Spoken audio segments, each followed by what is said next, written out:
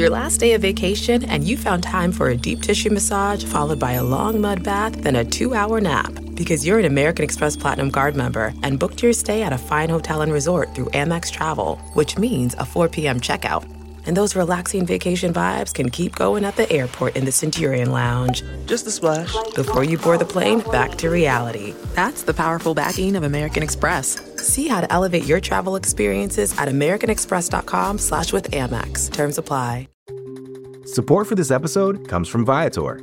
Experiences are what people love the most about travel. That's why Viator has over 300,000 bookable experiences. So there's always something for everyone. They offer everything from simple tours to extreme adventures. Plus, Viator's travel experiences have millions of real traveler reviews, so you have the information you need to book the best activities for your trip. Download the Viator app now and use code Viator10 for 10% off your first booking in the app.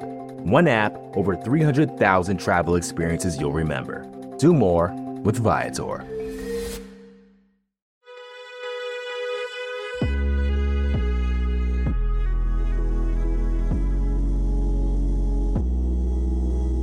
Hello, welcome to the Longform Podcast. I'm Max Linsky. I'm here with my co-hosts, Aaron Lammer, Evan Ratliff. Gentlemen, hello. Hello. Hello, Max. Who's on the show this week? This week on the show is legendary NBA reporter Jackie MacMullan. You guys know Jackie MacMullan. She was a longtime reporter for the Boston Globe. She covered the Celtics in addition to many other things. She's covered the NBA for her whole career. She went from the Globe to Sports Illustrated. She went from Sports Illustrated to ESPN. Some of our listeners might know her from Around the Horn. She was an Around the Horn mainstay, but she retired from ESPN last summer. And she's not fully retired, though, because she just put out a new podcast. It's a narrative podcast called Icons Club. It is about the evolution of the NBA superstar. She did it with The Ringer. And so we talked about all of that stuff, her early days in journalism, where she thinks sports media is going, how you get Michael Jordan to say anything honest. And it was a pleasure to talk to her. Wait, so we have legendary NBA reporter Jackie MacMullan on the week the playoffs start. The scheduling is just outstanding. for the maybe second time in 485 episodes, we're on the news. I love it. I look forward to this. I look forward to the playoffs. I enjoy the blatant following of our own interests on the show, which in Max's case involves getting Celtics reporters on. I will say, if you do not follow the NBA, there may be a couple moments in this episode where you feel a little lost, but just stick with it because Jackie is an incredible reporter. We are brought to you in partnership with Vox Media, who help us produce this show. Thanks to them. And now here's Max with Jackie MacMullan.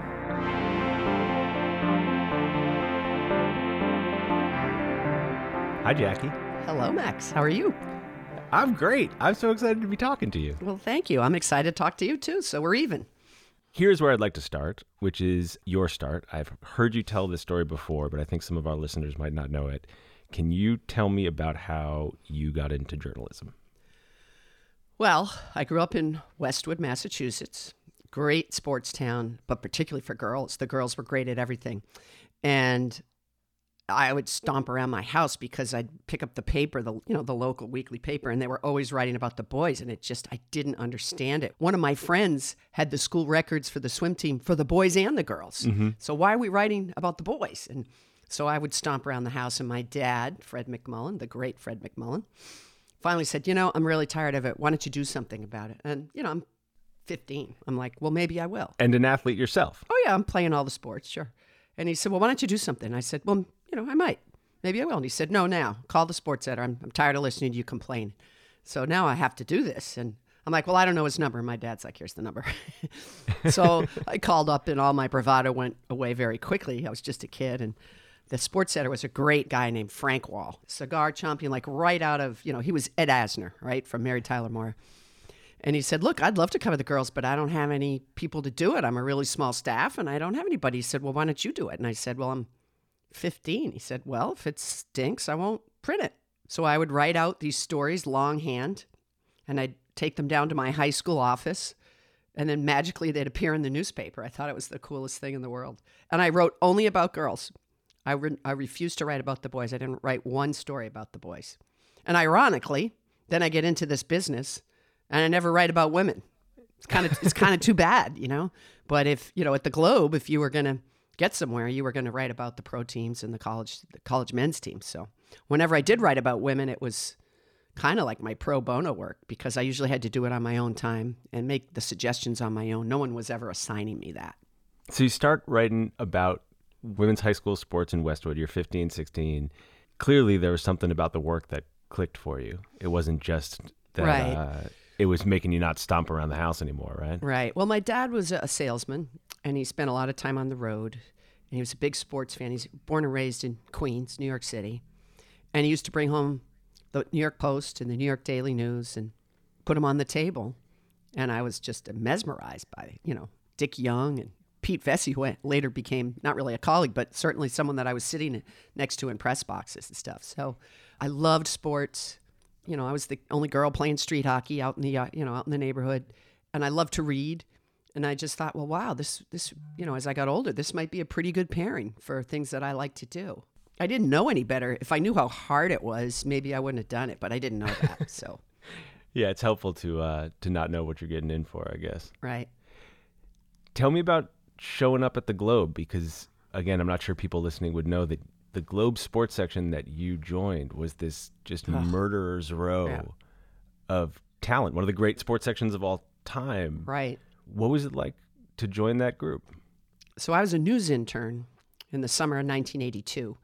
I was about to graduate, and they don't take graduates in the internship program. You have to be an undergraduate because they don't want you bugging them for a job afterwards. Mm-hmm. But because I played basketball at UNH, I was always playing both semesters, so I couldn't do internships like normal kids in the English department or journalism. So I was behind, and I really wanted to do the Globe internship. It was such a cool thing. So my professor, Andy Merton, said to me, well, let's defer your graduation. And I'm like, well, can you do that? And he's like, yeah, I think we can. So I deferred my graduation. I went to the Globe as a news intern because there was only one sports intern. And I didn't think I had much of a shot at that. I just didn't have the same clips and the same gravitas that these kids from all over the country had. And the sports intern that summer was Ian Thompson, terrific writer, and still my best friend in the business. We literally grew up in this business together. And so I was on the news side. I had the 7 to 3 shift, and I'd stay till 6 o'clock because you never knew if a story might come. And then Ian and I became very good friends, so I was always hanging around the sports department. And then one day I just said, well, I'm going to just try to write a sports story. And I went to Vince Story, the boss, and he didn't know who the hell I was. And I wrote the story for him. And then I just said, hey, this is what I really want to do. And I'm young and I'm cheap and I'm a girl. And he said, well, come back in a month. So I came back in a month, and he said, yeah, I guess I'm going to hire you. I was like, okay. So it was kind of amazing. I dreamed of that. I thought I would end up there. I didn't think I would start there. Why do you think he hired you? I don't know. I did write a story for the news department. It was an intern assignment about a homeless woman that had died on the streets, and they're having trouble identifying her. But I started asking all these homeless people about her, and it turned out she was kind of a legend on the streets. And so I said to my editor, I think there's a bigger story here. And so they let me take a crack at it. And I think it was pretty good. And maybe that caught his attention. I really don't know. He just saw something. And, he knew I was hanging around the sports department. I knew sports. That was part of it, I think. Yeah. I knew sports just as well as any of the guys, if not better than some of them, to be honest, because I lived it. I grew up living it. So I think that helped for sure. Yeah. Whether I like that or not, that was just credibility that I was given by the players and the athletes I covered as well. Did that credibility for you come quickly, or is that something you had to earn? Oh, no, you had to earn it. It was a long haul in those early years. You're talking about the early 80s. I'm covering colleges to start. There's no real locker room policy, and nobody wants me around. Nobody wants me in there. So you're dealing with all of that. It got easier when I got to the pros because everything was very clear. I had the same rights to access as you did. Mm-hmm. But with the colleges, it was very murky. In fact, I covered BC football when Jack Bicknell was there. And Jack Bicknell is the greatest guy. He was such a nice man. I loved him. And he liked me very much, but he did not want me in his locker room. And I said, but I have to have the same rights as everybody else. So they closed the locker room to everybody. So needless to say, that didn't make me very popular. Yeah, people must have loved you for that one. Yeah, they loved me for that. So, but I will say this. I'm 21 years old at the Boston Globe, and I have my holy trinity of Will McDonough and Bob Ryan and Lee Montville, who just looked out for me, gave me credibility by validating me, if you will. And, I learned so much from Will about reporting, and because back in those days, no cell phones. So if you want to call somebody, you got to go to, call the office and talk to the secretary. And Will was the one that said to me, know the secretary's name, find out about the secretary's kids, develop a relationship with her or him, because she's or he is your gateway to these people. And that was such great advice. It really was. And then Montville was just a wordsmith like I had never seen before. And I'd be in the office and he'd be writing a column, smoking. He was a chain smoker, drinking a can of Diet Coke and just agonizing over his column for the next day. And then I'd read it and I'm like, this is incredible. And he said, I'm not sure I'm going to go with this one. And then he'd stay there another 2 hours and get whole nother column, a better one.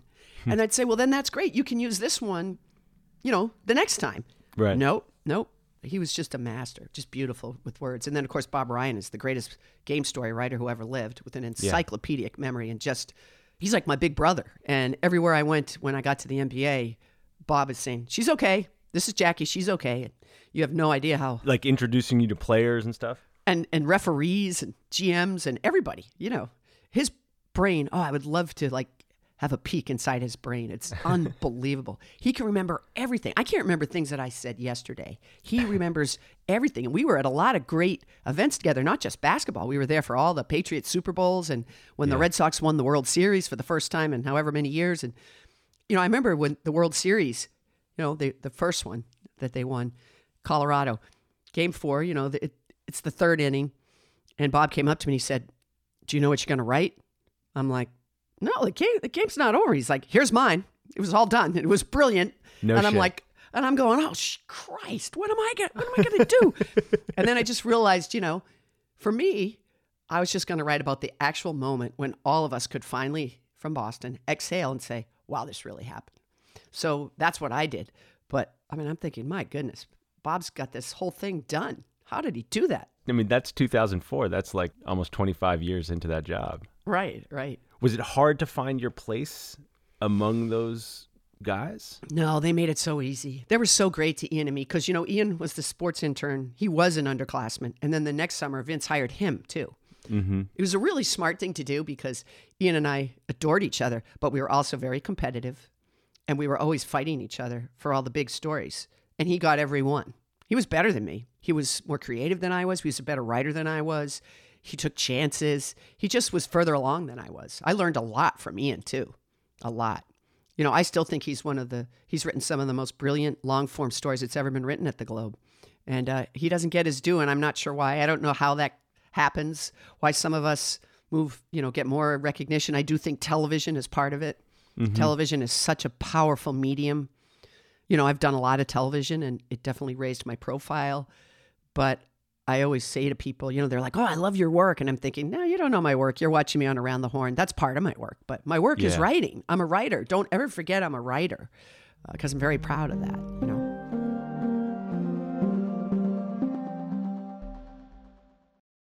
When you're an American Express Platinum card member, don't be surprised if you say things like, Chef, what course are we on? I've lost count. or, Shoot that! and even, Checkout's not until 4, so... because the American Express Platinum Card offers access to exclusive reservations at renowned restaurants, elevated experiences at live events, and 4 p.m. late checkout at fine hotels and resorts booked through Amex Travel. That's the powerful backing of American Express. See how to elevate your experiences at americanexpress.com/withAmex. Terms apply. Support for this podcast comes from Smartwater. Life moves pretty fast. Are you drinking water that can keep up? Smartwater Alkaline has everything you need to stay hydrated, no matter where your day takes you. Whether you're pitching a tent or your next big idea, Smartwater Alkaline can help you perform your best. It delivers a pure, crisp taste that makes it the perfect chaser after a big workout. Elevate how you hydrate and pick up a Smartwater Alkaline today. To learn more, visit drinksmartwater.com.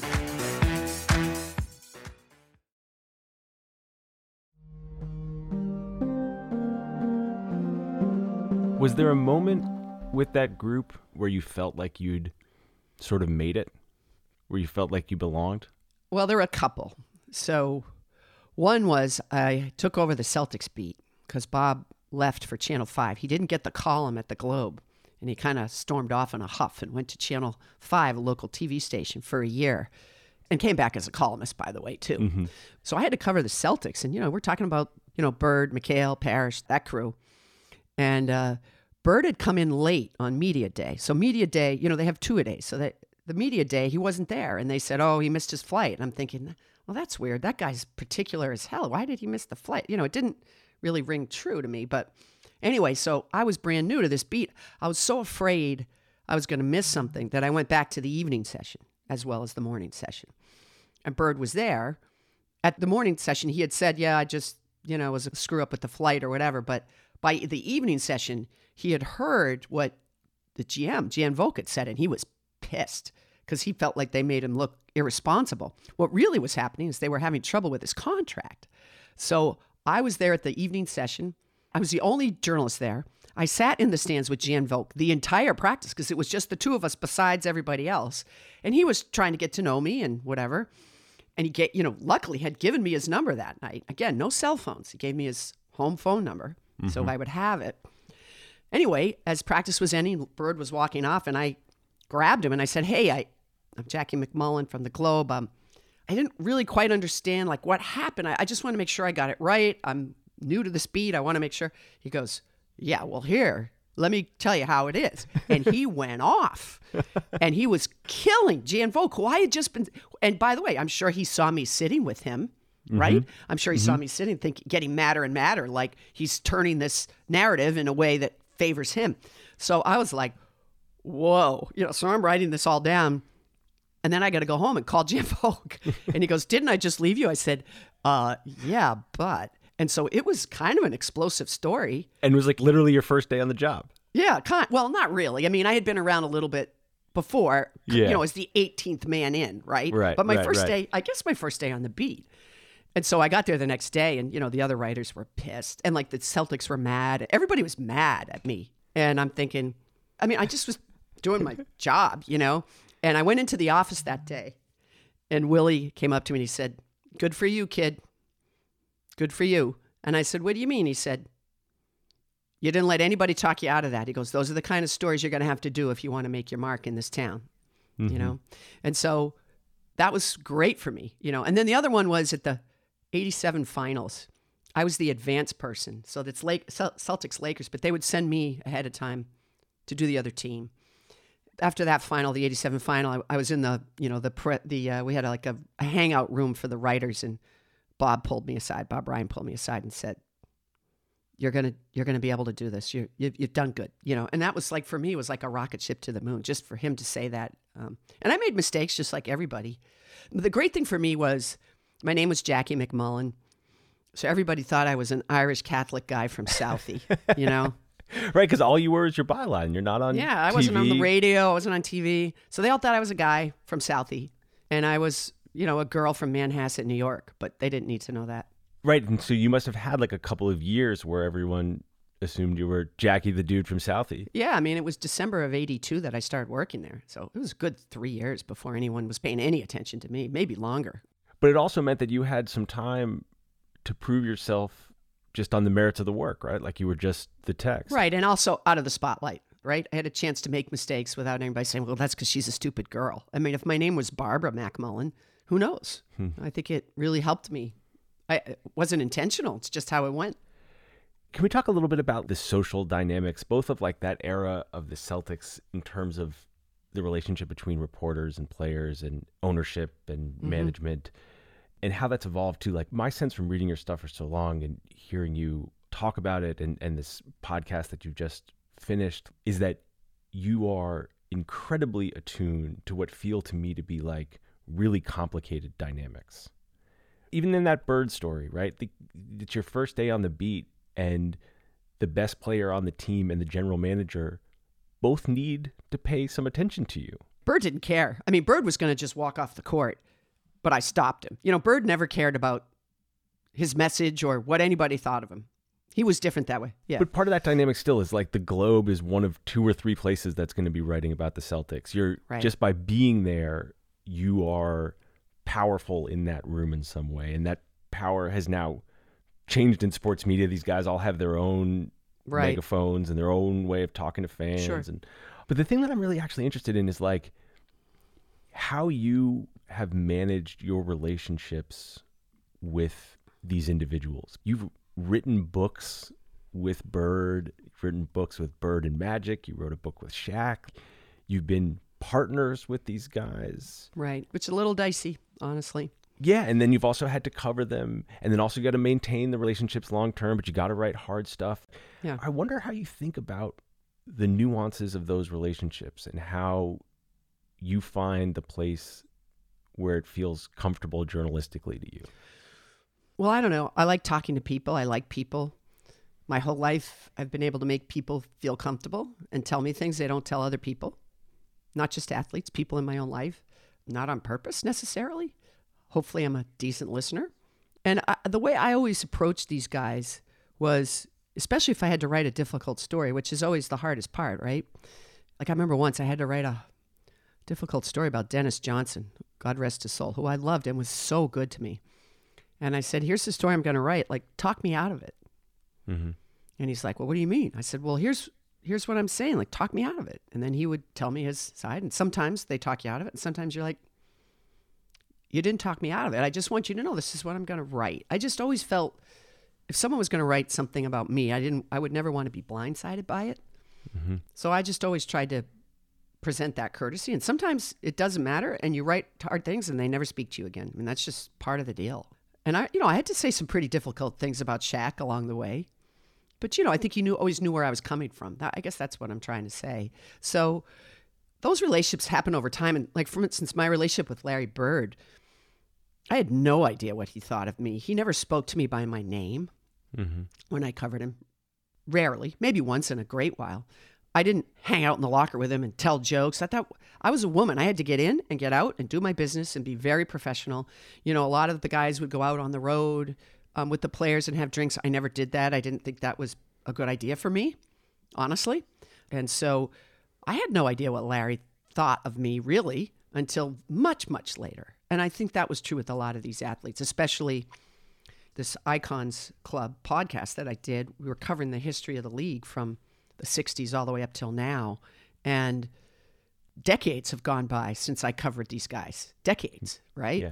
And so it either all melts away or it's cemented that I'm never talking to you again, or it's kind of like, no, I look back and you were fair, you were tough, but you were fair, and there's an appreciation for that, or there isn't, and you don't get them, and they're not on your podcast, Yeah, I mean, what I hear you saying is you can say hard things and maintain respect.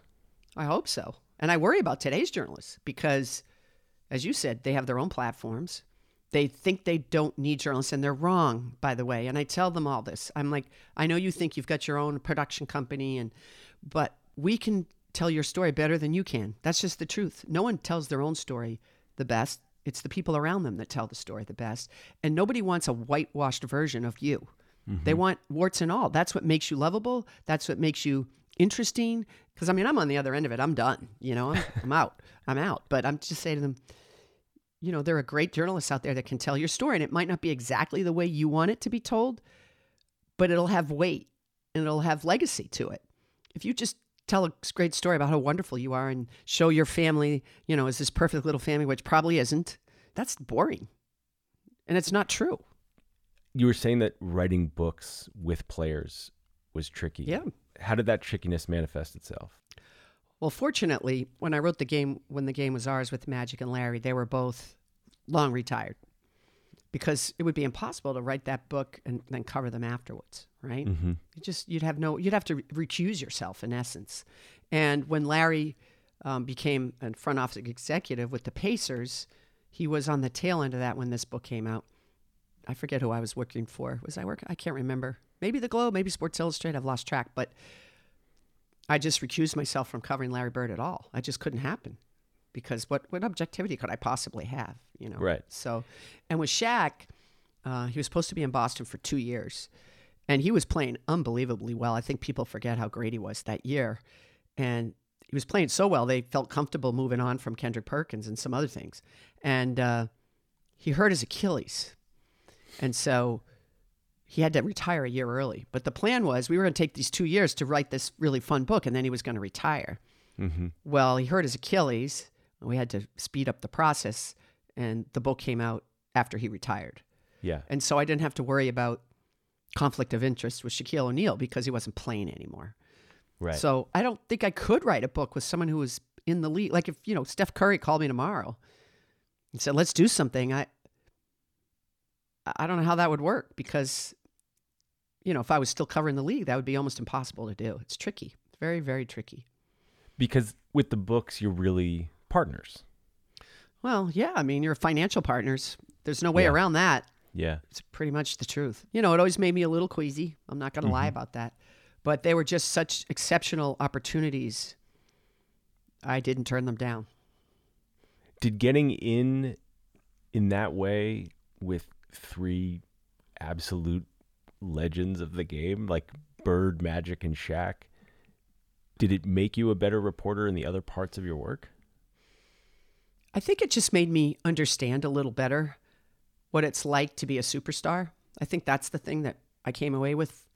And it sort of was the impetus for this podcast series, The Icons Club, was the idea that when Wilt and Russell were playing in the 60s, they were trying to bash each other's head in, but they were also really good friends because they were the only one that understood how the other one felt. The rest of those players in that time period couldn't possibly understand the pressure they were under. Mm-hmm. And I think that was true with Magic and Larry. And that was true with Michael and Kobe and LeBron and on and on. And so that was a little bit of the impetus for this series. We were trying to show the evolution of this icon and how one person passed on his knowledge to the next, right? Yeah. That was sort of the cool part for me. That was the part I enjoyed the most. And that was the thread that took this series from Russell, who is still, I think he's a little more of a recluse now, but was as recently as 5 years ago, still reaching out to young players who are playing right now, making phone calls to them. Yeah, that's a huge part of the show, is just about the ways that these generations talk to each other and how older superstars sort of pave the way directly, like through middle of the night conversations between Jordan and Kobe, for how the next generation will do it. And I've heard you talk a fair amount about young reporters. And one of the things that I heard in the Icons Club were these echoes of what I know you to be doing for young reporters too. I hope. And it's so wildly different now. Like if you, Jackie, were starting out now, what would you do? Where would you start? I don't know. And I have a feeling what would happen, because this is what happens if someone's young and they're identified as someone that might have some talent or some promise, they get fast-tracked. And I was very fortunate. I mean, I was frustrated as a 23-year-old when Ian got to go to the Red Sox game and I was still covering Northeastern football. I got frustrated and jealous and whatever, but it was great for me because I wasn't ready. I wasn't ready. I wasn't mature enough. I hadn't written enough. I hadn't reported enough. And today, with young people that have promise or talent, especially if you're a woman or a person of minority, I think you get fast-tracked. And I worry for those young people because sometimes they're not ready. And so even though my career maybe have marinated a little bit in the early years, it's the best thing that ever happened to me, for sure. So a young me, I don't know. I mean, the other thing is, I didn't get into television till much, much later in my career. I started doing a little local television, and then, Around the Horn happened, and that was just an amazing thing. Those guys are my family. It was such an incredible, fun show to do, but it's difficult. You had to know all the sports, and you had to think fast and all of that. But that just all of a sudden made me a television person. Right. And the lure of television should never ever be underestimated, because it is intoxicating. And so many of the great writers that I know, the lure of television has ended their writing careers. Not on purpose, just turned out that way. Wilbon, I think Mike Wilbon's just so talented in everything he does.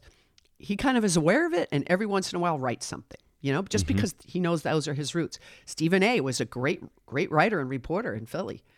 I can't remember the last time he's written anything. Again, not a criticism. This is just the reality of it. Pablo Torre wrote some great long form.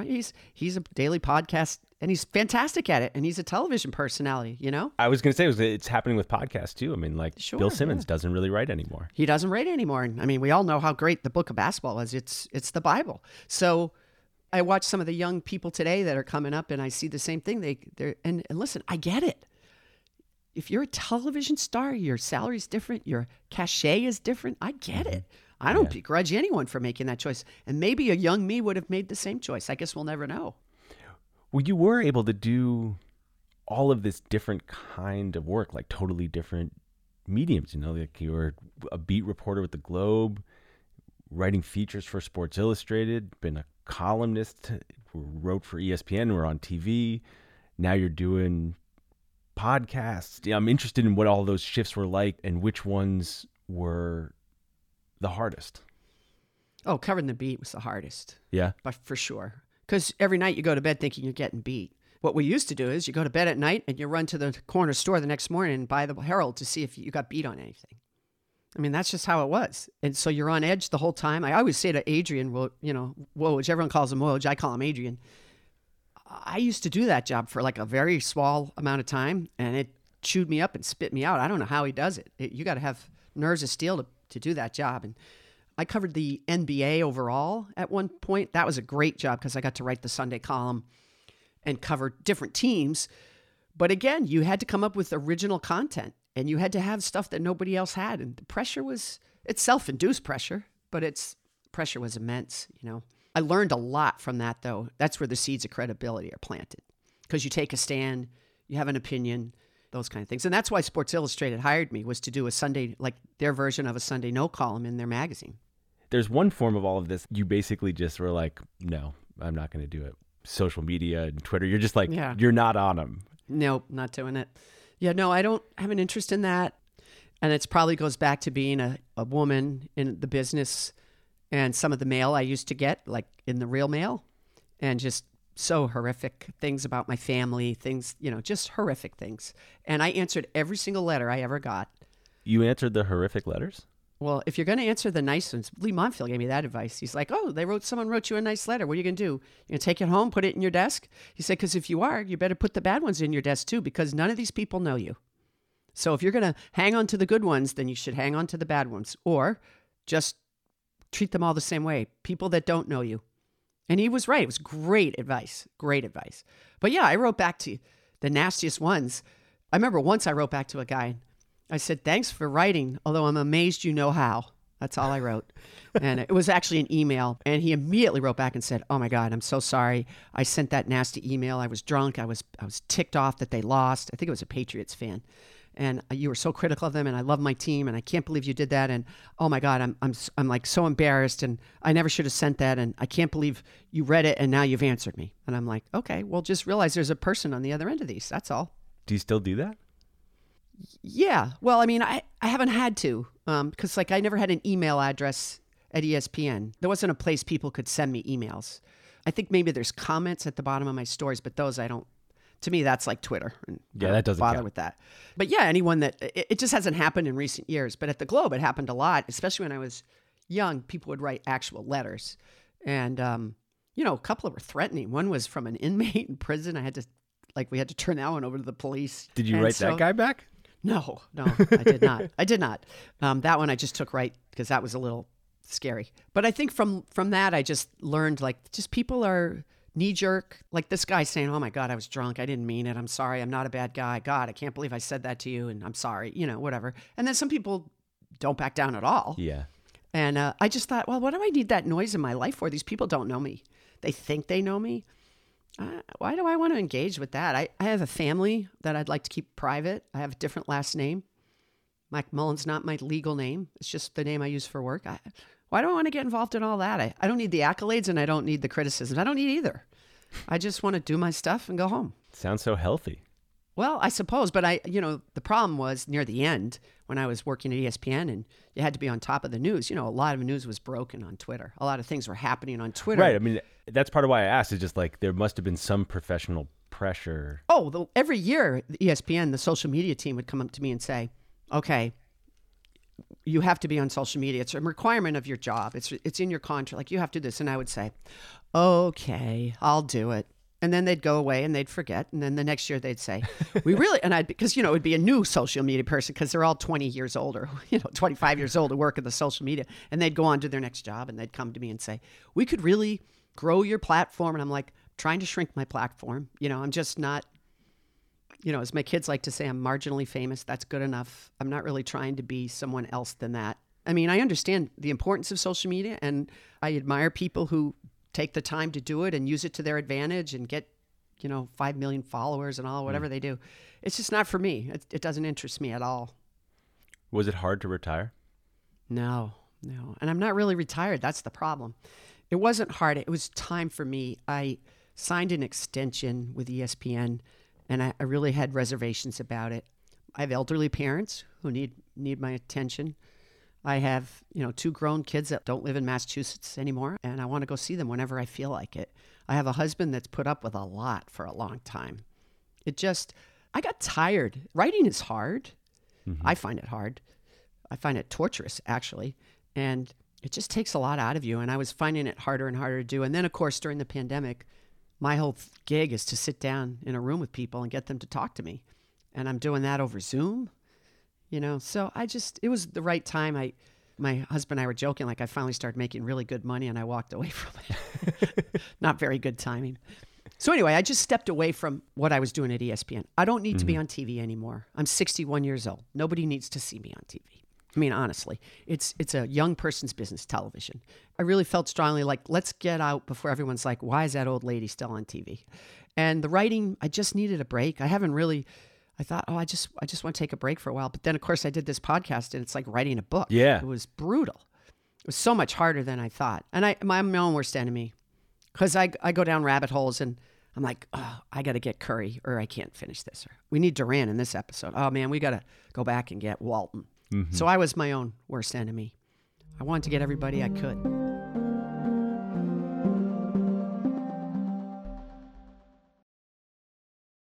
This episode is brought to you by Shopify. Whether you're selling a little or a lot, Shopify helps you do your thing, however you cha-ching. From the launch your online shop stage, all the way to the we just hit 1 million orders stage. No matter what stage you're in, Shopify's there to help you grow. Sign up for a $1 per month trial period at shopify.com/special offer, all lowercase. That's shopify.com/special offer. This episode is brought to you by Visit Williamsburg. In Williamsburg, Virginia, there's never too much of a good thing. Whether you're a foodie, a golfer, a history buff, a shopaholic, an outdoor enthusiast, or a thrill seeker, you'll find what you came for here and more. So ask yourself, what is it you want? Discover Williamsburg and plan your trip at visitwilliamsburg.com.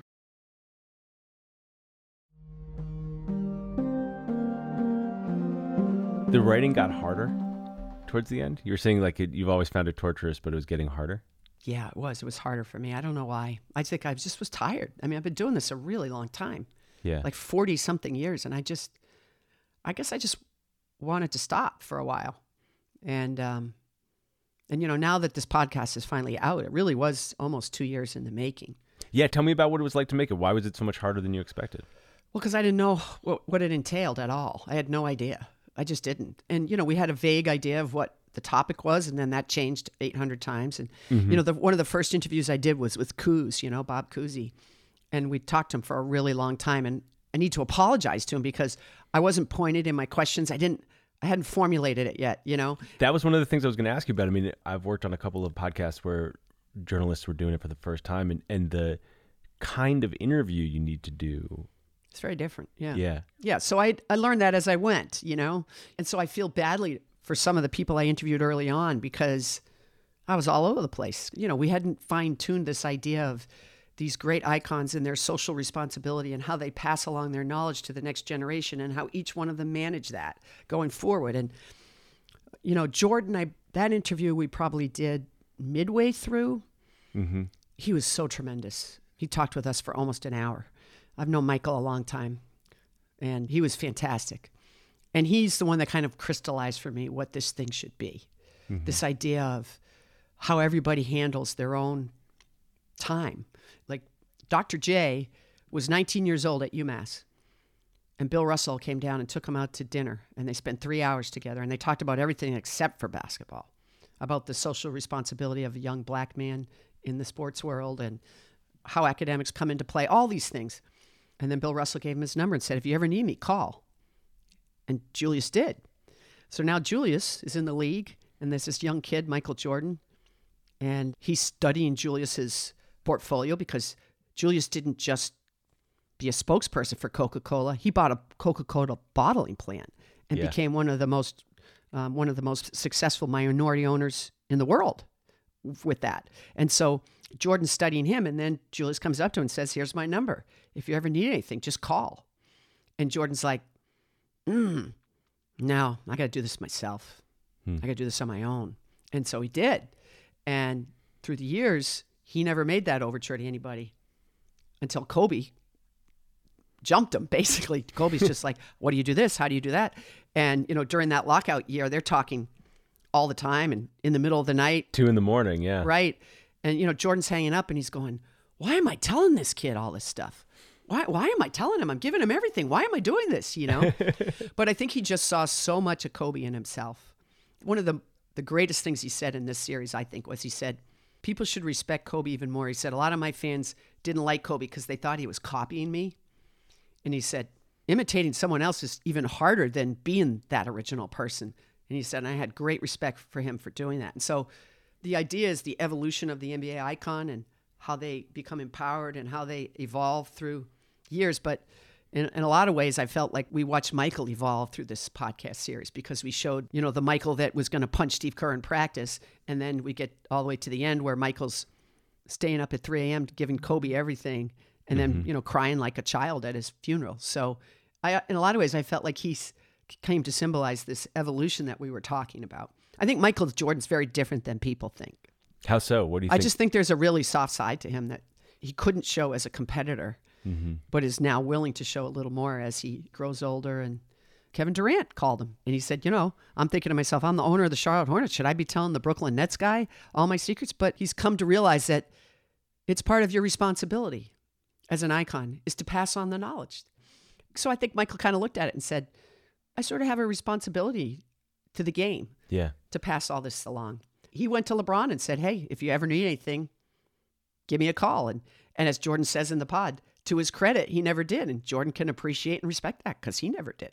He sounded different to me on your podcast than I've ever heard him in any other context, even different than The Last Dance. And it made me wonder a little bit whether it was like post Last Dance, like he was on the other side of telling stories. Well, it was post Last Dance. It was post Last Dance when I talked with him.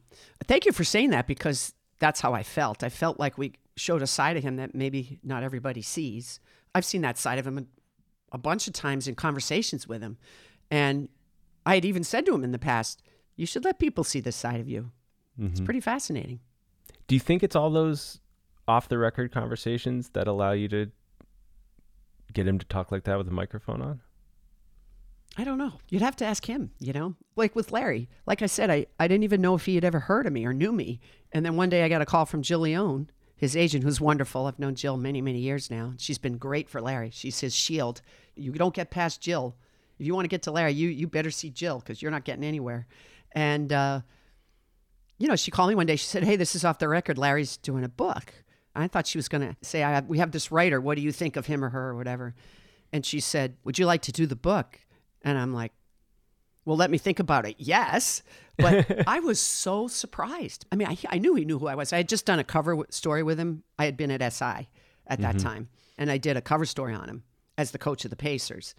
And, it went really well. And I loved him. I've always loved him because I loved how transparent he always was. Like, he didn't mess around. He told you how it was. And so maybe that, I don't know. I was really surprised. I had no idea that he would ever entrust me to do something like that. It was shocking to me because I just didn't know how. You don't know how these guys perceive you till much, much later.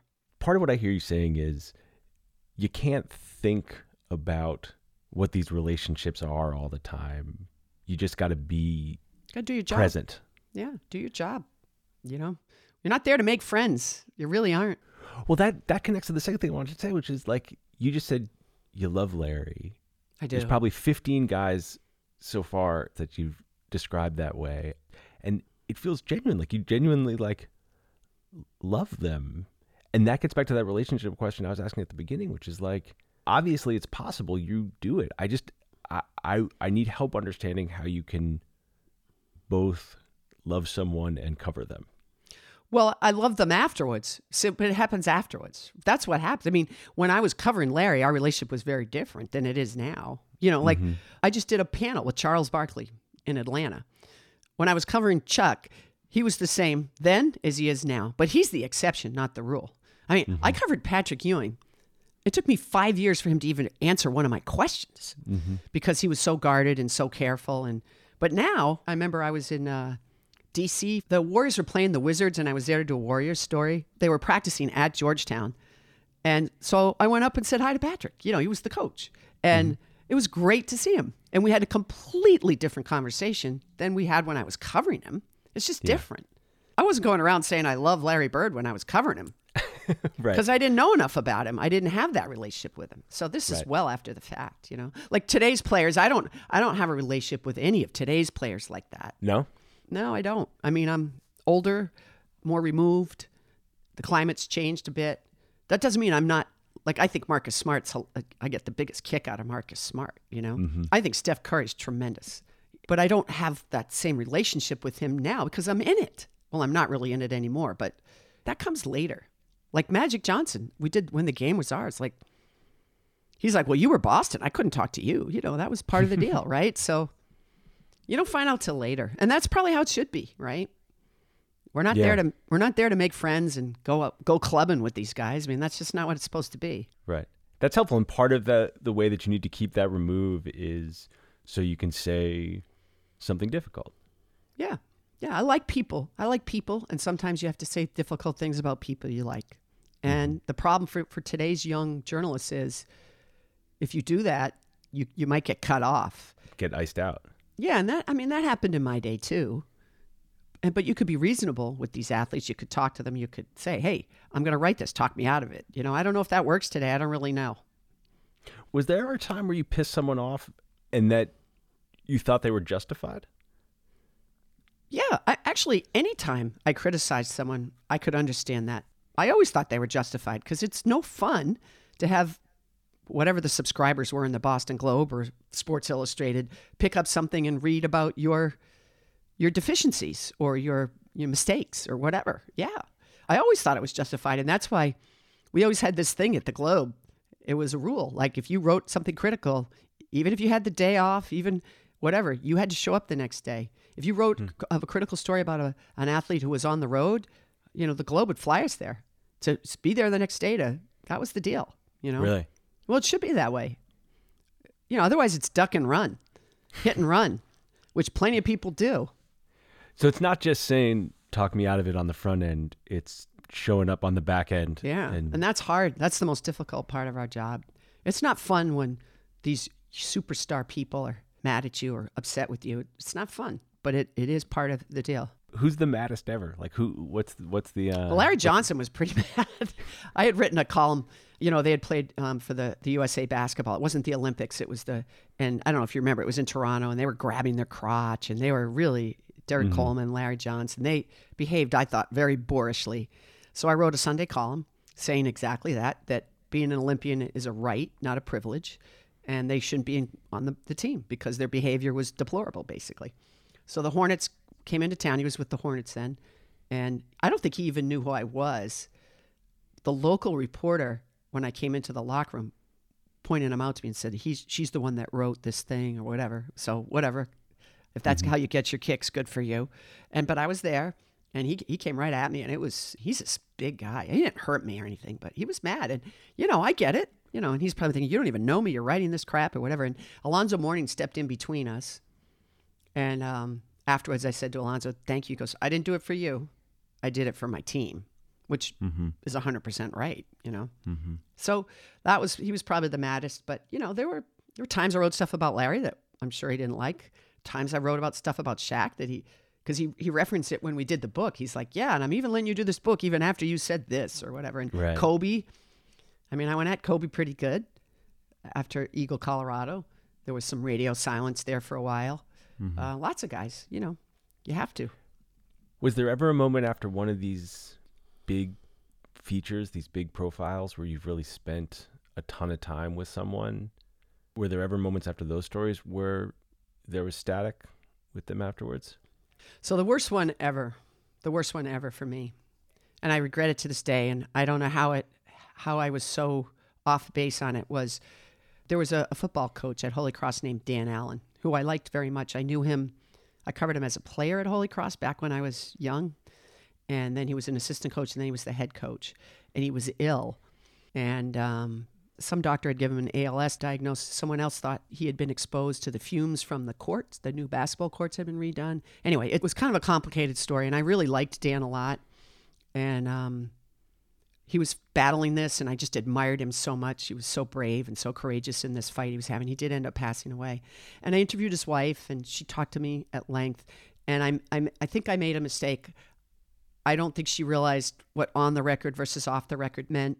She shared some, personal details that I didn't realize she didn't want in the story. I wanted to write a beautiful story for Dan Allen and his family about this struggle and how courageous he was in the face of what it was. And that's not what they read. That's not what they saw. That's not what they felt. And they felt betrayed.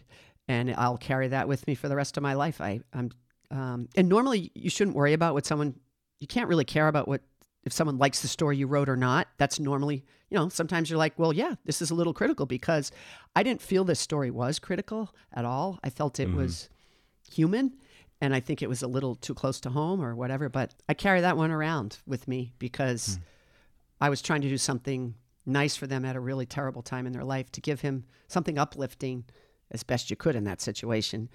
And it was not received that way. And if I could do it over, I'd figure out a different way to do it.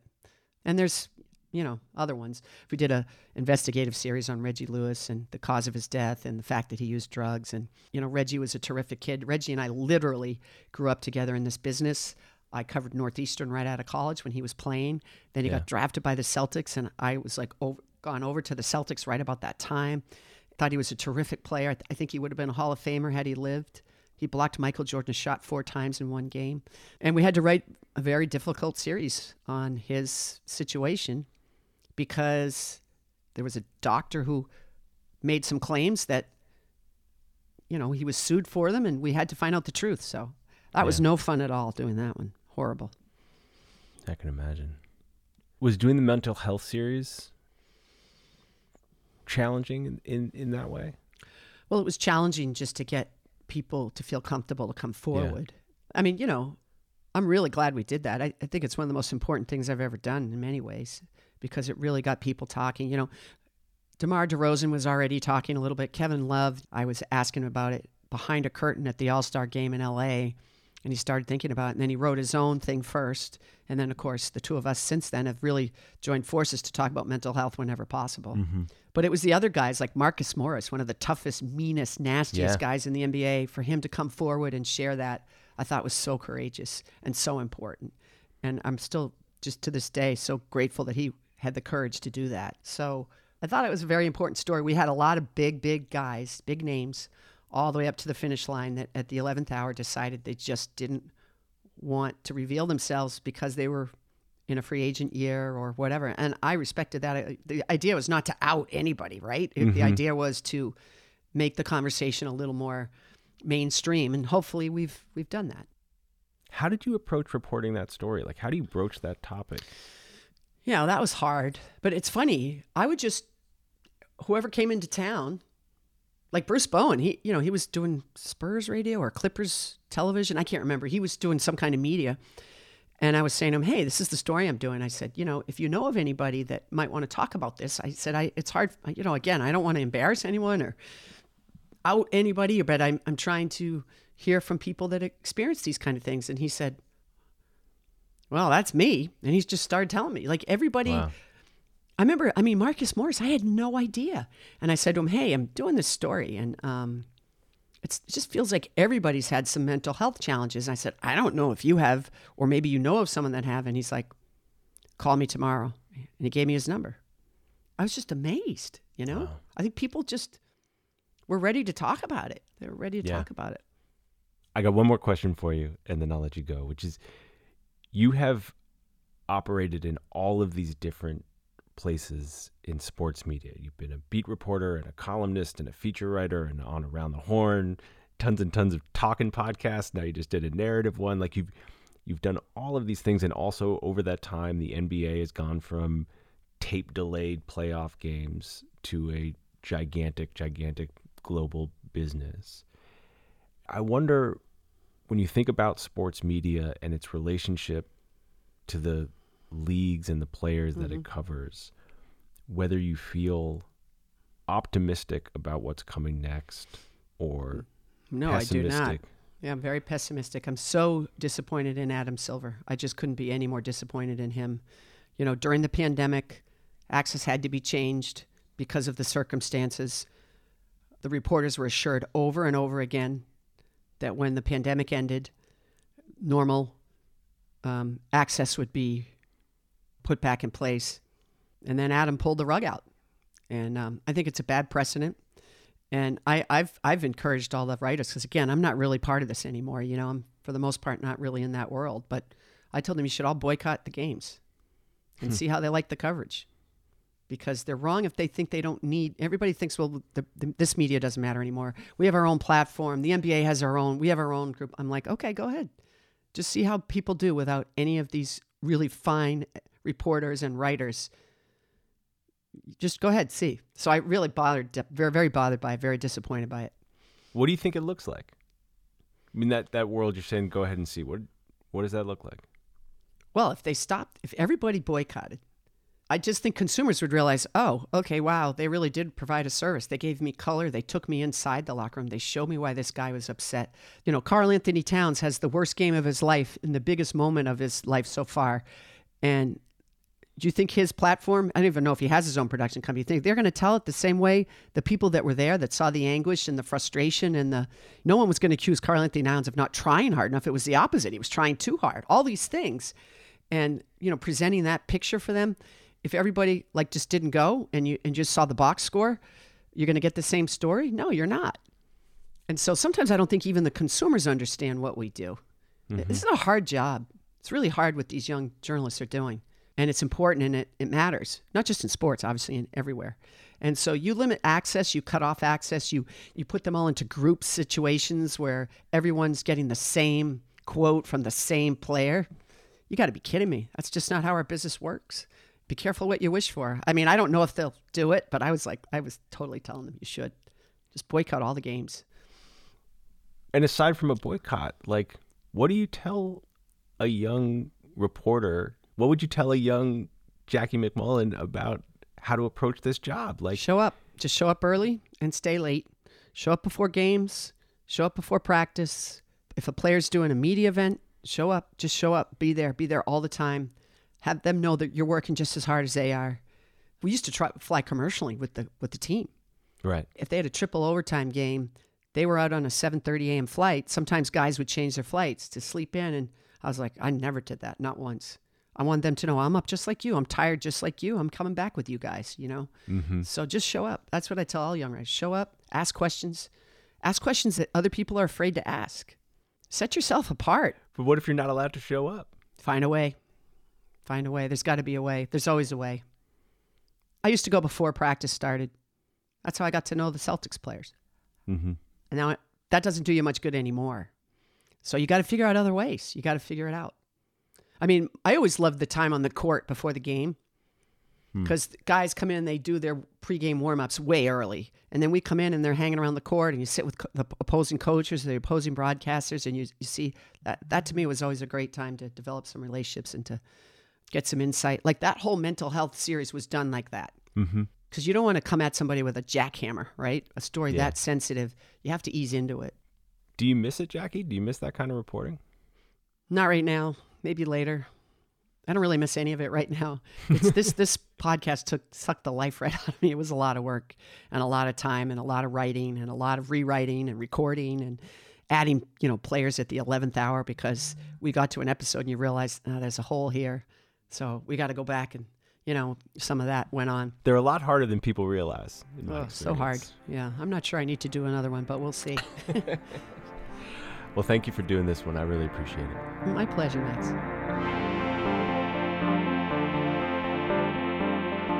Thanks for listening to Longform. I'm Max Linsky. My co-hosts are Aaron Lammer and Evan Ratliff. Our editor this week was Gabriella Saldivia. Susan Peterson handled the show notes. Thanks to them. Thanks to Vox, with whom we make this show. And thanks so much to Jackie McMullen. Her podcast is Icons Club. You can find it anywhere you're listening to this show. We'll see you next week.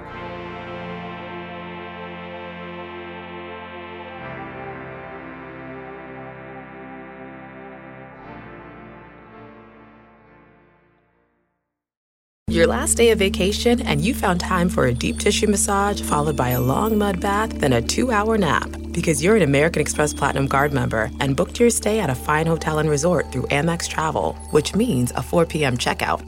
And those relaxing vacation vibes can keep going at the airport in the Centurion Lounge. Just a splash. Before you board the plane, back to reality. That's the powerful backing of American Express. See how to elevate your travel experiences at americanexpress.com/withAmex. Terms apply.